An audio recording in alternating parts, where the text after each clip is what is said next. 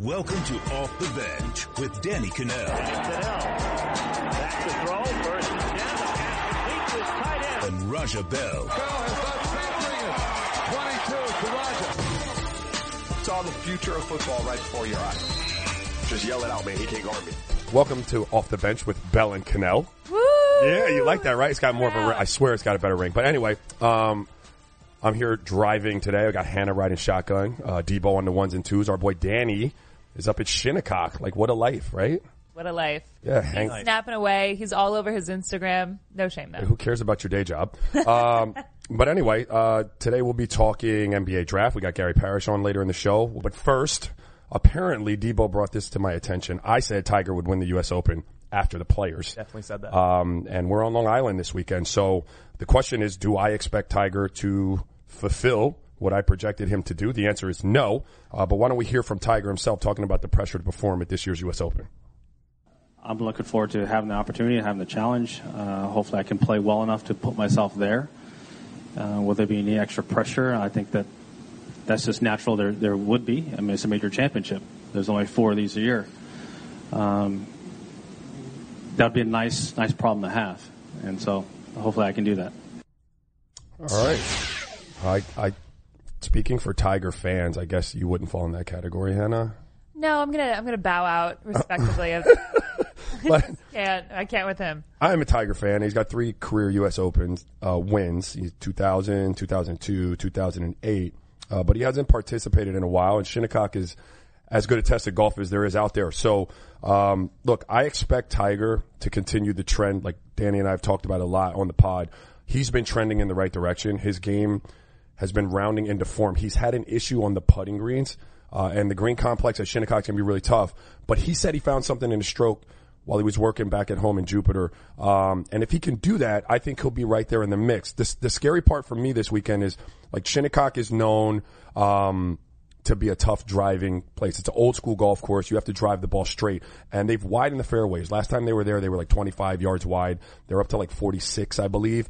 But they've replaced like 200,000 yards of sod with fescue. So if you miss the fairway, you're punching out. Like, it's a pitch out. It's a second shot golf course. So if he's wild off the tee, which he's shown a propensity to be this year at times, he could be in a little bit of trouble. Did he ever say anything about his back? The back hasn't been on the table this year, which I appreciate because, like I said before, if he comes out with back problems again, I got to be out. The back hasn't been an issue. It's really mentioned his back last time. He's sore like a normal 42-year-old would be, but nothing out of the ordinary like he suffered in previous. Yeah, it hasn't been like the glutes not firing and the back not giving him. He's mentioned, I think he had a tight back in one tournament. The good news for Tiger is, like, again, it's a second shot golf course, and his strokes gain stats in 2018, approach to the green is 4th. And around the green, he's 5th. And that's really what you're going to have to do around Shinnecock. You're going to have to be able to get up and down. Because, again, if you miss, you're in the fescue. I mean, you're going to be pitching out. And then it's whether you can get up and down, or if you can pull some rabbits out of your hat, and make some things happen around the green. And I think that part of his game is in really good shape. So, again, I hope Tiger is in form. I hope he continues to follow trend. And when you're talking about trending golfers, like, at the top of the list is Dustin Johnson, right? Like, he's just coming off of a win at the St. Jude FedEx Classic. He's got 2 wins this year, 2 seconds, and 7 top 10s. So he's got to be one of the favorites going in. We got some sound from Dustin Johnson talking about trying to win his 2nd U.S. Open. For me, I think it's hard to get number 2 right now, but it was hard to get number 1, but I think it's hard to get any of them. It's it's just a tough task. There's only 4 majors, and to win a major, you have to have everything working very well. And you got to play really good all 4 rounds. That sounds kind of like it speaks for itself. What do you mean you got to play all 4 rounds? Like, that doesn't just make sense? 72 holes? Yeah, but I mean, no you got to play well all 4 rounds to win a major. Like, we're not playing like in the municipal, like, twilight round no, but Dustin's I think I'm picking Dustin to win. And I know I said Tiger before. Can I do the same, or will I jinx it? No, dude, hop on this bandwagon. With my record, I feel like I have a bad rep, but I'm going to go with you on this one. I'm actually a big fan of him. I enjoy watching him. Well, he's the favorite. He's the heavy favorite at 7-1, and like Danny would surely say, I'm not going to touch that because in golf, like anything can happen. Right. There's no value there. But Tiger's 14-1. JT, friend of the show, 14-1. Rory McIlroy at 12-1. I think another name that I like, Ricky Fowler, 18-1. Like low shot trajectory. You're out there on Long Island, like in the Hamptons, a lot of wind blowing. It's going to really dictate some holes to players, and a guy with a low shot trajectory can be really dangerous if he's got it cooking. So I like Ricky Fowler. But you know what? I remember is I'm watching that clip of DJ, and the last time we were on the pod, Danny was saying that he was like like he wasn't maybe like the brightest bulb in the pack. You guys remember Danny saying that? Yep. Did it sound like that a little bit? Like is that my imagination? Like is that like? He could be onto something with that. Really? I don't know if I want to comment, but Where are you heading with this? Maybe a good, maybe someone he's attached to? No, not at all. No. Don't. What is Miss Gretzky? She's like, is she a bless your heart? I don't know.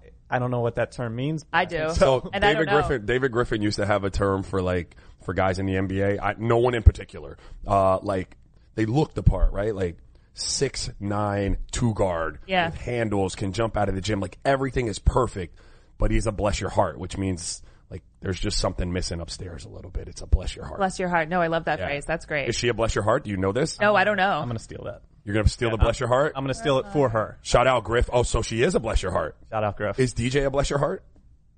I don't know him. Yeah, like we're all just judging these people's personalities. Yeah, but I mean that's what we do, right? Like we're all we should do that. Wait, I have to say something. Is Tiger still on that yacht? 155-foot yacht. 20 million? Yeah, I just looked this up. It says that he could pay over $1,000 each day to dock this. It's like a 155-foot yacht. It's unbelievable. $1,000 a day. That's like you drop in like $1.50 at Starbucks. Do you think we could trade? Well, look. I think there's any way. He may have an advantage because I heard, like, I was listening to Brandt Snedeker talk yesterday a little bit, and apparently the traffic, and this is a big beef of mine. I don't mean to take us, like, off the rails, but since I'm hosting, you're good. I'm going to do whatever the hell I want to do. It's Bell and Canal. I hate traffic. Bell and Canal. Bell and Canal. Danny, it's a wrap. I hate traffic. It's like the biggest pet peeve of mine. Of course. And apparently, like, when you're out there on Long Island, my in-laws live on Long Island, so I have to take this drive out to the Hamptons. It's one way. It's one road in, one road out. And so if you are east of Shinnecock Hills, the traffic is fine. If you are west of Shinnecock Hills and you have to get to your tee time, you might have to leave your hotel, which could be like 8 miles away, like you're screwed. 3.5, 4 hours prior to your tee. Oh, so you support the yacht movement? I think it could be like when you're talking about getting over the hump with like little things, like pro golfers and Brandt Snedeker said this, like the last thing they want to do is sit around in the clubhouse like 3 hours early waiting for a round just because you didn't know what traffic was going to be like. Right. And you want to be in like your best headspace. So I actually could make a case for the yacht being like a really good thing. I'm just bitter. Well, I don't hate on Jupiter's finest. Phil, I know. Probably I'm always afford a yacht. Well, look, Phil Mickelson, and we didn't talk about Phil. Phil was 22-1, right? He has never won the U.S. Open. It's the one major that's eluded him. He's had, 5? He's 5-time major champion. And he's finished second. How many times do you know? 6 times in the U.S. Open. He's got some demons here at Shinnecock Hills also. He had a 3-putt in 04 from 5 feet away to double bogey on 17 to lose the tournament. It's one of his heartbreaks in the U.S. Open. And here's a little Phil sound on taking on the challenges of this year's Shinnecock. The challenge of the greens being extended and all the contours will continue to take balls further from the hole, but you end up in fairway and have a shot, albeit a difficult one. And I feel like your short game is going to be challenged. Putting will be challenged as well as ball striking, irons, driver. I feel as though the luck of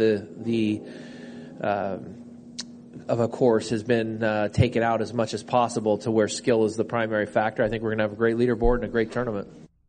I just love the way Phil like subtly and throws shade at prior courses and he's been really outspoken about the way the PGA sets up some of these courses and how unfair they've been. And, you know, I think he's right, though. I think the fact that they've trimmed down some of those areas around the green will bring shot making back into play. You'll have to have your short game really dialed in, and typically that's Phil's MO. The problem is this year his strokes gained stats for 2018, he is 79th around the green. And that's not really, wheelhouse Phil. That's not really like top of his game Phil, but his putting is second on the PGA Tour. And so that speaks well because you are going to have to putt well at Shinnecock. The question is, do you think Phil gets a win this weekend? Do you think mentally he can put the demons away from that 0-4 loss and all of the losses at U.S. Open and get it done? I was going to ask, it's kind of the same thing going back to Tiger Woods. About a month ago, Jack Nicklaus said Tiger has to learn how to win again. Right.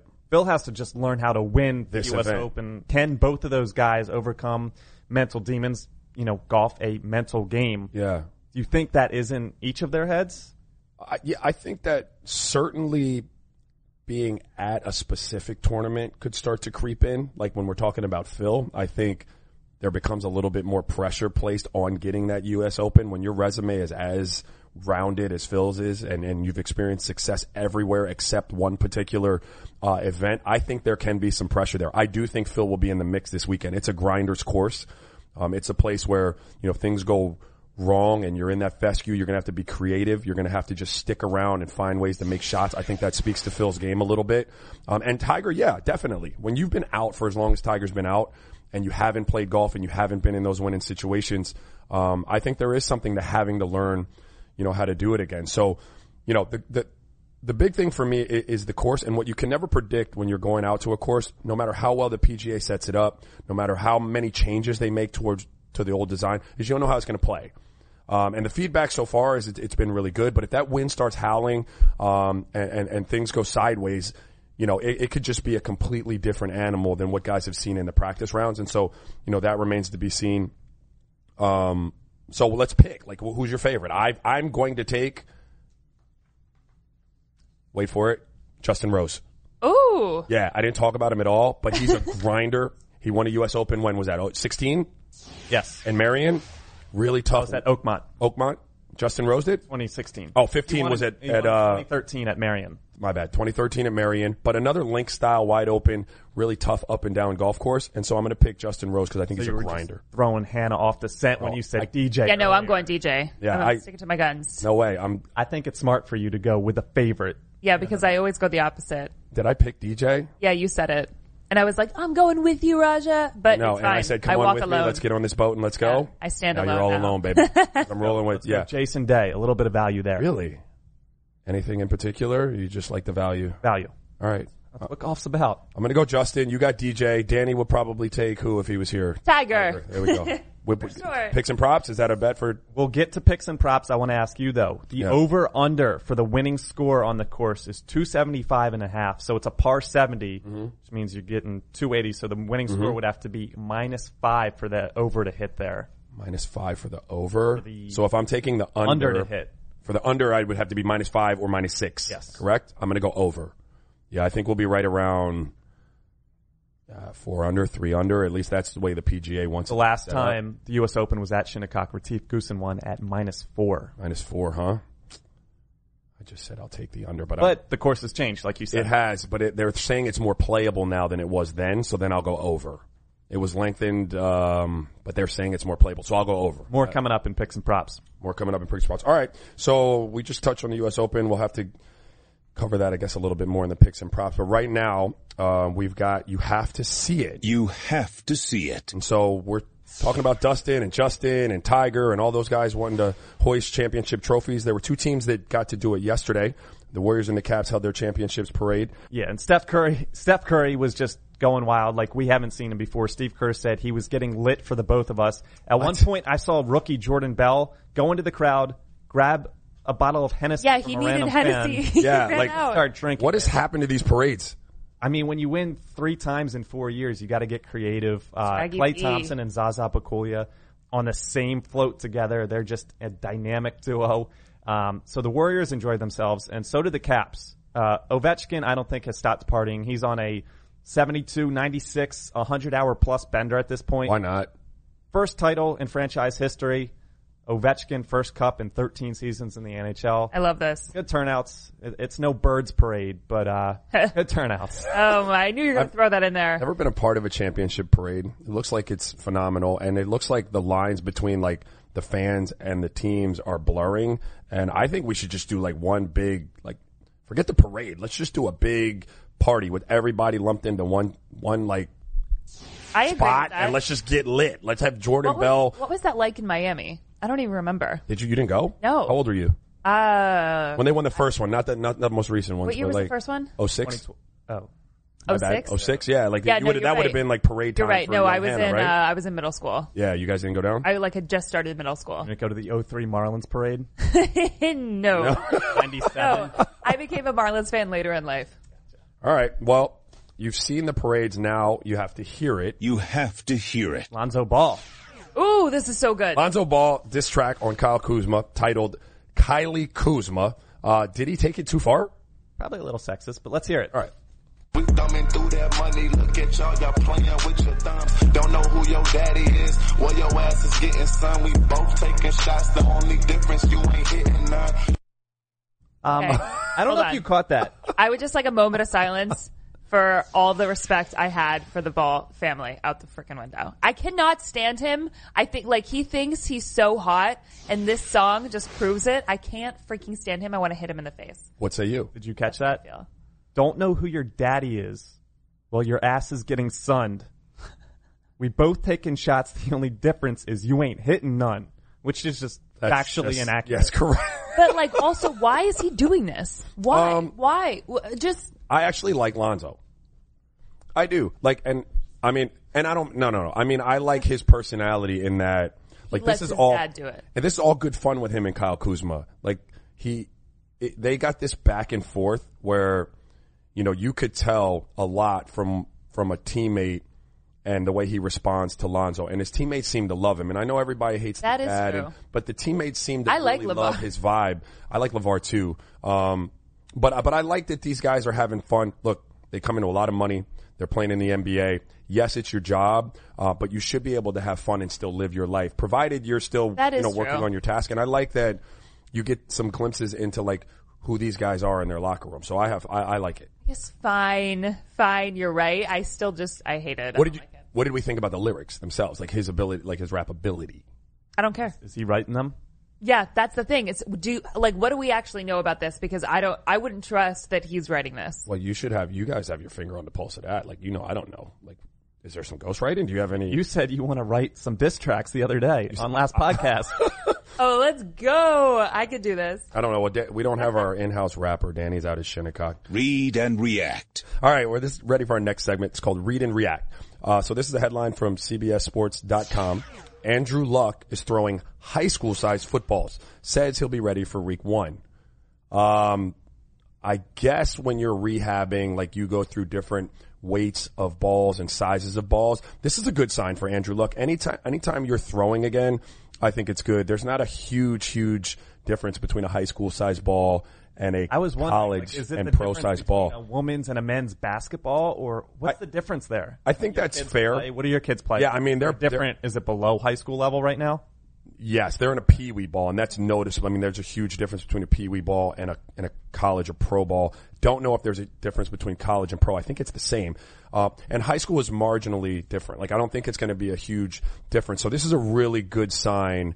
For Andrew Luck. For Andrew Luck, yeah, for an Indianapolis. And so it's more the fact that he's throwing, not the fact that it's with a high school football. You're focusing on that throwing part. Yeah, because I don't see the ball as being the huge thing. The motion and the fact that he's doing it, I think it's huge. Now, if you told me he was throwing a tennis ball, like, that'd be different. But he's right, like a racket ball. But he's throwing a high school sized ball. I think, that's nothing but good for Indianapolis. Let's go to another segment called Move the Needle. Move the Needle. We'll see if these move the needle for you at all. World Cup kicks off tomorrow. No USA.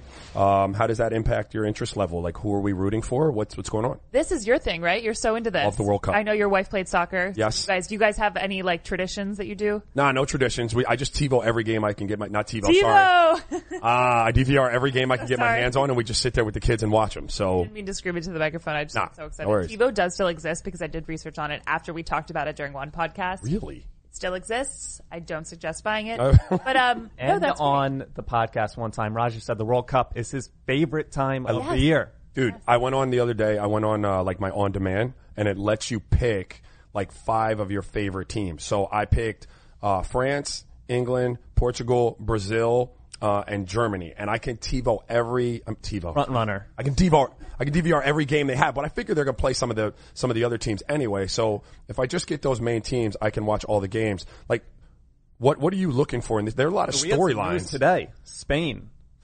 sacking is what they call it. Sacking their manager, right? A day before the World Cup starts. Where do you take a job? Real Madrid? Yeah, but this is unrelated to that. Yeah, but that's unheard of. Like, there had to be, like we talked about it prior to the pod, there's got to be something sketchy going on in... I don't want to speculate. You don't want to speculate. In Russia. You know what my favorite storyline from this is Ronaldo. This could be like his last real chance with Portugal at a World Cup. I think the next time... What's he, 32 now? 32, 33. Yeah, the next time it comes around, like, now you're talking about being long in the tooth. Odds 4-1, Brazil, Germany coming in, the trying to defend at 5-1. France is one of my favorite teams in the world. I really love Paul Pogba. Yeah, I like the way they play with like a Brazil kind of feel. It's like Jogo Bonito kind of, like less structured and more free flowing. What's your team? I don't know. I'm looking now. I don't know.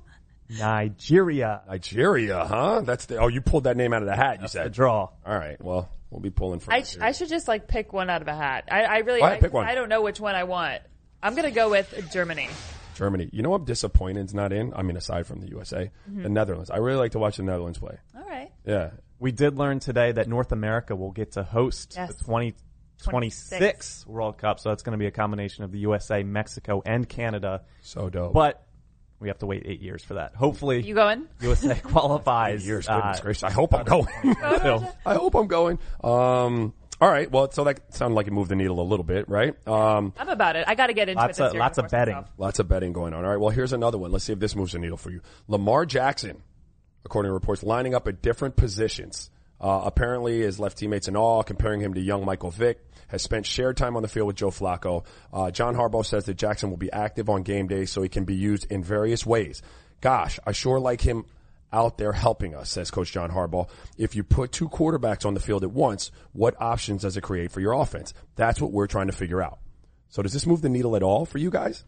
You're the one who talked about him a lot in the pre. I love it, dude. You're rooting for him. You're rooting for him. Needle moving. But you wanted him to stay at quarterback. You thought it was unfair that teams would even consider him at other positions, right? Yes, but if you're going to use him as quarterback slash receiver or halfback or what have you until the Joe Flacco situation gets figured out and you can move him out of town and then you can slide Lamar Jackson into the quarterback spot, I'm all for finding ways to get guys on the field. Yes. Generally speaking, I'm into creative stuff, especially as it pertains to football. Like when I watch youth football with my kids, I hate to watch like the 3 yards in a cloud of dust like mentality. So when you're talking about getting more creative, putting another guy out there somewhere who can throw the ball and you can show me something that I don't normally see in an NFL game, like I'm down for that. So for me, that moves the needle a lot for a lot of reasons. I agree. I was quiet before because I was thinking about it, but I think this moves the needle a lot for me too. I'm definitely a fan of Lamar Jackson. Yeah. Thank you for speaking up. Thank you. Sorry guys. I was really thinking about it, okay? Yeah, all right. So we teased it earlier. Yeah, we're going to go Picks and props. Picks and props. Picks and props. What do you got? Killing it. We're glad we have Hannah actually making a pick today, but we're not going to find out the result until Sunday night or Monday morning. Yeah, so Raja's in the lead right now. Since we started keeping track about a month ago, Danny in second, I'm in third. Hannah. I look like I have like a poor Syracuse education. So that Indians game didn't work out for you the other day? The Cardinals. Was it Cardinals? Lost to the Padres when I faded you guys, so I'm just looking for stuff here. So the pick today, will Jordan Spieth, we didn't talk too much about him when we were breaking down the U.S. Open. Another good name. Finish in the top 10, and I picked this because there's almost even odds. It's plus 120 for it to be a yes. But will Jordan Spieth finish in the top 10? It's another really good name, and admittedly I was a little rattled during that segment trying to like settle into hosting the damn pod. It's really nerve-wracking, though. I gotta be honest. Like, I give Danny a lot of credit. Like, I was in a full sweat over here. It was real struggles. But Jordan's a really good name because he's one of those grinders. He's one of those guys that's got a nice short game, can get up and down. I do think he'll be hanging around this weekend. I say he finishes in the top 10. I'm gonna go no. Hannah? I'm gonna go yes. Okay. All right. Hannah, let's ride. Going with the first place. The prop here. So we know Danny's not here. He's, like I said, frolicking at Shinnecock right frolicking. now. The mental image I have of Danny frolicking. Fantastic. Sure, Alabama fan. Love that. Over under one birdie you would score in 18 holes at Shinnecock. At Shinnecock laid out for the U.S. Open or at Shinnecock like for public play? Yes. In 72 holes, you get to play 4 days of golf at Shinnecock. Over under 1 birdie you score. Or would it be a push? I think it's going to be a push. Just that one? It's going to be a push, yeah. I think my high of birdies in a round might be 3 birdies. And that's on regular golf courses with slow greens. So I'm going to say push because I think I'll squeeze a birdie out, but I wouldn't be counting on too many of it. I'm not answering. I plead the fifth. Hannah's I'm avoiding hyped this up one. her basketball abilities, but she's not going to do that. No faith in the golf game? No, I've only done putt with alcohol. I don't know. I don't know what it would be like. No Topgolf? No Topgolf. And if I did that, I would probably also be with some alcohol. Some alcohol. So I don't know. I have yet to experience that. We have to have a pod outing. Just take the under. You take the under. No, I plead the fifth. I plead the fifth. But we have to have a pod outing. Danny's been talking about this for a while. Topgolf it. We'll do some Topgolf.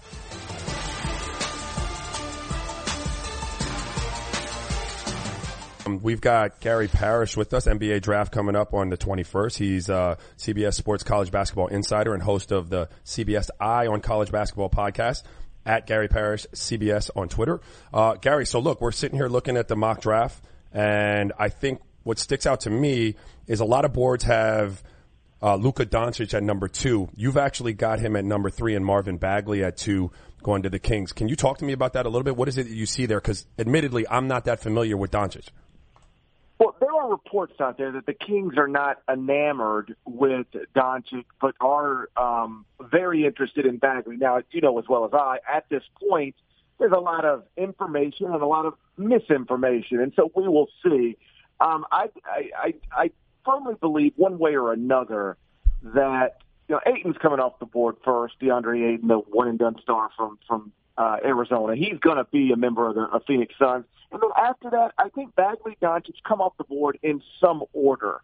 Jaren Jackson might pop into the top 3 one way or another. Same thing for Mo Bamba, but I think the most likely scenario now is that the top 3 off the board are going to be Ayton, Bagley, Doncic in some order. And after that, there's a jumble of prospects that could all go 4, 5, 6, 7 in almost any order. That's where the draft, I think, really gets interesting. It does. Back to the top of it real quick, though. The DeAndre Ayton pick to Phoenix, and then everyone regards him as the can't miss. Can you talk to me about why everyone feels that strongly? Because I didn't get enough of a sample size in terms of seeing his games. I'm sure if I really did a deep dive, I could figure it out. But I didn't see enough of his games. What it is about him that separates him from a Marvin Bagley or Mo Bamba? Well, I'll be honest. You are right that most people do project him as a can't miss, the obvious number 1 pick. I'm not sure I do.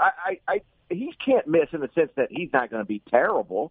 There's no chance of that. I mean, barring injuries, of course. But I'm not sure he's an absolute star the way, say, in 2003, everybody knew the guy going first, LeBron James, was an absolute star. 2012, everybody knows the guy going first, Anthony Davis, is an absolute star. With Ayton, he's awesome. I mean, he's physically built like nobody else in this draft. I always thought it was interesting that anytime you turned on an Arizona game this season and just you didn't have to know anything about anybody. If I just paused it and said, who out there doesn't look like the other guys? It was always DeAndre Ayton. His shoulders, his body, his length, wingspan, his ability to be great around the rim, but also step away from 15 feet face up. It suggests that he's going to be able to do what modern bigs are asked to do so often, which is get away from the rim, create driving lanes, be able to knock down that shot. All the stuff there is there for superstardom. But I will be honest, if I were running the Suns, I'd be looking at DeAndre Ayton, no question, and I might actually take him. But I'd have Marvin Bagley in that conversation as well. I think they're both incredible prospects, and I'm not sure Ayton is obviously the better one, but I do think that it's going to be hard to imagine a scenario where he's not really good. It's just a question of can he be great. I certainly see why people think he can, but I'm not 100% there. Yeah, that's interesting. And you kind of talked about the modern big in the NBA. There's been the transition to guys that can step out on the perimeter and do more. And there are 2 guys, that I've just been watching in workouts recently that seem to be making a little noise. One is Mo Bamba, who I think is more of when you think of him, he's more of a typical big, but he's got these videos out of the range and the shot mechanics that he's been working on. And then Jaren Jackson, who when I look at him, he doesn't seem like a typical big to me. Jaren Jackson Jr., he seems more like a 3, but he's like 6'11". So what about those two? Do you think they can make that transition? And which one of them is more of a threat to maybe a Marvin Bagley or DeAndre Ayton? Either one of those guys could go as high as number 2 based on the fact that they can do things that normal humans can't do. I mean, when you watch them, you're seeing all of the stuff that general managers are in love with. I would lean more toward Bamba if I were picking up there and choosing between those two than I would Jaren Jackson. But Jackson had an incredible workout within the past week, and there are apparently franchises that are interested in going all the way up to 3 or 4 if Atlanta or Memphis is willing to deal to grab him. Bamba is somebody that just literally measures in ways that no NBA player measures. When he steps into that league as a rookie, he will have the best wingspan of any professional basketball player in the world. And though he is more of a traditional center, he does absolutely have the ability in time to step away from the basket and be able to knock down three-pointers even the way, maybe Marc Gasol does in Memphis right now. If you go look at Marc's season-by-season statistics, he was not a three-point shooter or threat in any way in year 1, year 2, year 3. For most of his career, David Fizdale came in, now the head coach of the Knicks, but at the time coach of the Grizzlies, and basically demanded Marc step away from the basket and take those shots. Even if you don't make them, I need you taking them. Marc has become a reliable threat from there, and I could absolutely see Bamba being that as well. He and Jackson have this in common. They're both, I feel like, can't miss guys on the defensive end of the court. Different players, but Jaren Jackson's somebody that projects, capable of switching everything. He's got really good instincts on the defensive end of the court. He's 6'11" athlete, so he's going to alter shot. He's going to block shots. And then Bamba, more of a rim protector than a switch everything big. But either way, I think they can both be difference makers on that end of the court, like right from the jump. The reason I prefer Bamba to Jackson is twofold. One, we've been watching these guys play, and scouts have been watching these guys play for years and years and years. They've always been in the same class, and literally nobody ever preferred Jaren Jackson to Mo Bamba. Would they go into their 1 years of college, Bamba to Texas, Jaren Jackson to Michigan State? Mo Bamba was actually a productive, really good player. Jaren Jackson only played 21 minutes a game at Michigan State. And I know some people put that more on Tom Izzo than Jaren Jackson. It's hard for me to forget that in a year where we saw freshmen like DeAndre Ayton be awesome at Arizona, Marvin Bagley awesome at Duke, Trae Young awesome at Oklahoma, Wendell Carter awesome at Duke. And, I think Mo Bamba, at least in spurts, really, really good at Texas. Jaren Jackson was just a guy. 21 minutes a game, disappeared a lot. In the NCAA tournament against Syracuse, completely ineffective. And to me, that's the concern. I understand why he's a great prospect, but I've never seen him be a great player. And so I'm more of like in these situations where the prospects are comparable, I want to lean toward the guy that A, has had the better reputation forever, and B, was actually productive in his 1 year of college. But I like them both, and if they both end up going in the top 5 or 6, it won't be a surprise to me. So both of those guys, great defensive players, and you kind of alluded to that. I want to switch gears for a second about a guy who's obviously not heralded for his defense. It's Trae Young out of Oklahoma. There are reports out there that the Suns might be trying to pick up another pick so they can grab him. What's the temperature on him in the league? Like, I mean, I don't have my finger on the pulse necessarily of the workouts and who's where and whose stock is rising. Like, what's the NBA feel about Trae Young? Is he hit or miss? Is there some middle ground for him? Where are you at on that? Yeah, I think there's middle ground for basically everybody. But he is, I think, by traditional terms, a hit or miss guy because he's certainly going to go in the lottery. I would think top 10. And the opinions on him vary drastically. Some think that he's going to be physically overwhelmed and it's just not going to translate to the NBA, and I can see that.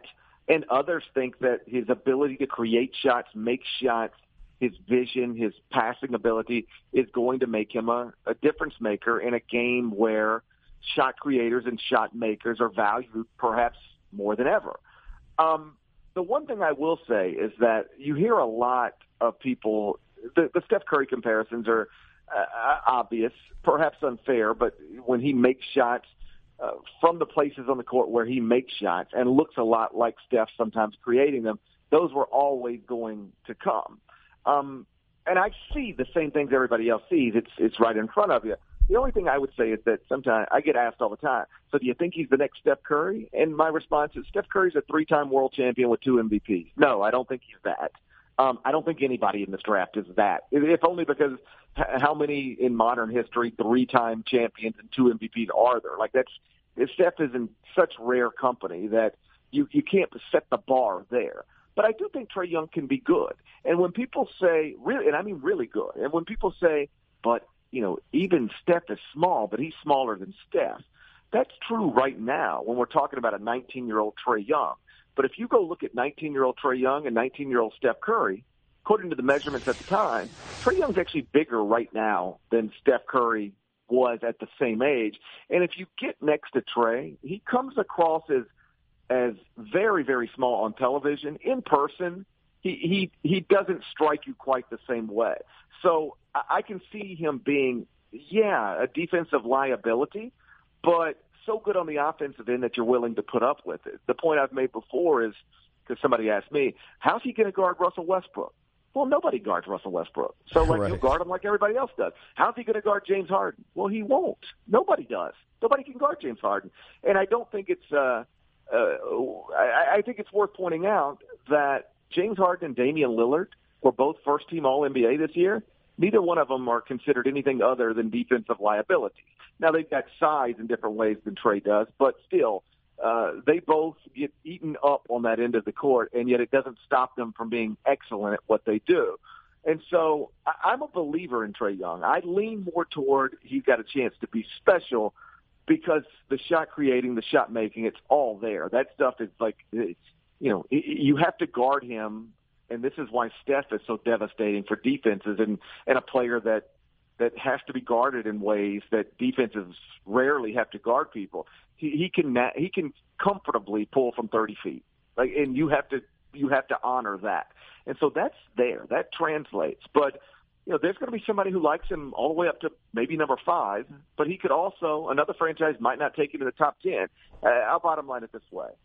He's going to make general managers look stupid one way or another because he's either going to be great and he goes too low in this draft, or he's going to not just be a dude and he's going to go too high in this draft and somebody will probably end up paying with his job. But I would lean toward, I'm more of a believer than a non-believer. I think he's got just a handful of unique qualities that are going to allow him to flourish in that league. Well, he's certainly fun to watch, and I hope you're right because I'm pulling for him. I like to pull for a guy like that who comes defies all odds with his size and stuff like that. Let's go to a segment we like to do. We like to have fun with it towards the end of the interview. It's called Superlatives, and so I'm going to ask you a couple questions, and it'll be a little quicker than the rest. So the first question I have is best player in this year's draft in 10 years from now. I'll go with Marvin Bagley. And I know the more common answer you're going to get to that is DeAndre Ayton, and I certainly respect that. When talking about the NBA draft, I always preface everything by, you know what, I could be wrong. And the reason is because, the 30 people who run these franchises are wrong every single year. The people who ran Philadelphia this time last year were wrong to move up to take Markelle Fultz. Jason Tatum should have been the pick, or as we find out subsequently, Donovan Mitchell. How did Donovan Mitchell go 13th? That means 12 franchises at least, or maybe 11, depending on what you think of Tatum, were wrong. So this draft stuff is complicated, certainly for me and everybody. But I would go towards Bagley just for these reasons. if he was the best 15-year-old at his age in the world, 16-year-old in the world, 17-year-old in the world, went to Duke, all ACC performer, first-team All-American, ACC Player of the Year, super productive, shot it well from three-point range. He's an incredible athlete, great second jumper, somebody who can make a shot, plays with energy every possession, which you don't always get from these top-shelf guys. I just don't see any way that he's not really good. And I can also envision a way where he has an impact like, I don't know, maybe Amari Stoudemire, just flying around, dunking everything. I like him a lot. Okay. What is the most likely way that the Knicks will screw up the 9th pick in this year's draft? I mean, that's the thing. I live in Memphis, and the Grizzlies fans aren't even excited about the 4th pick because they just assume they're going to mess it up like they did with the team to beat way back then. Like, it's almost depressing. They're like, oh, we'll just screw it up. It doesn't matter who we take. With the Knicks, I mean, that's the thing. Whether it's the Knicks or anybody picking in that range, you're sort of out of the range where people think there's a future star. And you're just like almost looking for somebody who can be a quality starter for you. Whether that's Miles Bridges or Mikal Bridges, if Wendell Carter drops, if Trae Young's there for some reason. But I think the most disastrous situation would be Michael Porter Jr. slips because of concerns about his medicals. They take him because they're so enamored with his upside, and then we find out that the back actually was a long-term problem, and you've got mediocre, injured Michael Porter Jr. and a total wasted roster spot next to Porzingis, who's also coming off injury. All right, last one. What is the most likely team to trade up into the top 10 and throw this thing for a loop? I don't know exactly which one, but it would be somebody, I think, based on what I'm hearing over the past 2 days, that is in love with Jaren Jackson. Everybody knows that Ayton's coming off the board 1, and then after that, like I said at the start, probably Doncic, Bagley in some order, but there are teams out there, and I might live in the market where one of those teams exists, that really like Jaren Jackson and really think he can be the best player from this draft, even if he was a mostly irrelevant college basketball player. And so if Ayton's off the board, and let's just say Sacramento's going to take Bagley or Doncic, but you think Atlanta at 3 or Memphis at 4 is moving into the Jaren Jackson range, and you genuinely believe that's the guy, not for Rookie of the Year, but for All-NBA 3 years from now, 5 years from now, then I could see any franchise willing to go up and get into that position. So I think the most likely answer to that question is whichever franchise loves Jaren Jackson is the franchise that's going to try to do a deal, not today, but on draft night to get up into that 3, 4, 5 range to see if they can take the guy that they actually believe would be the best player from this draft a couple of years, 5 years from now. Well, there you have it. Full draft breakdown with Gary Parrish. Thanks, Gary. You can read his mock drafts and listen to his pod. Gary Parrish, CBS Sports College Basketball Insider, host of the CBS Eye on College Basketball podcast, at Gary Parrish, CBS on Twitter. Thanks again for hanging out. It's my pleasure. Good to talk to you, man. I'll see you soon. All right, no doubt. Okay, guys, that wraps up like my first time driving. It was a train wreck. How did it feel? I was really nervous. I got to be honest. I got a lot of respect for people who do this. But thanks for hanging out. Let us know how you think I did. I'd be curious to see how we did on Twitter. You can follow us at thank you, Anna. At Cannell and Bell on Twitter. Lobby for this name change at Bell and Cannell on Twitter. But again, thanks for hanging out. Danny will be back on Friday, and that's it. See ya.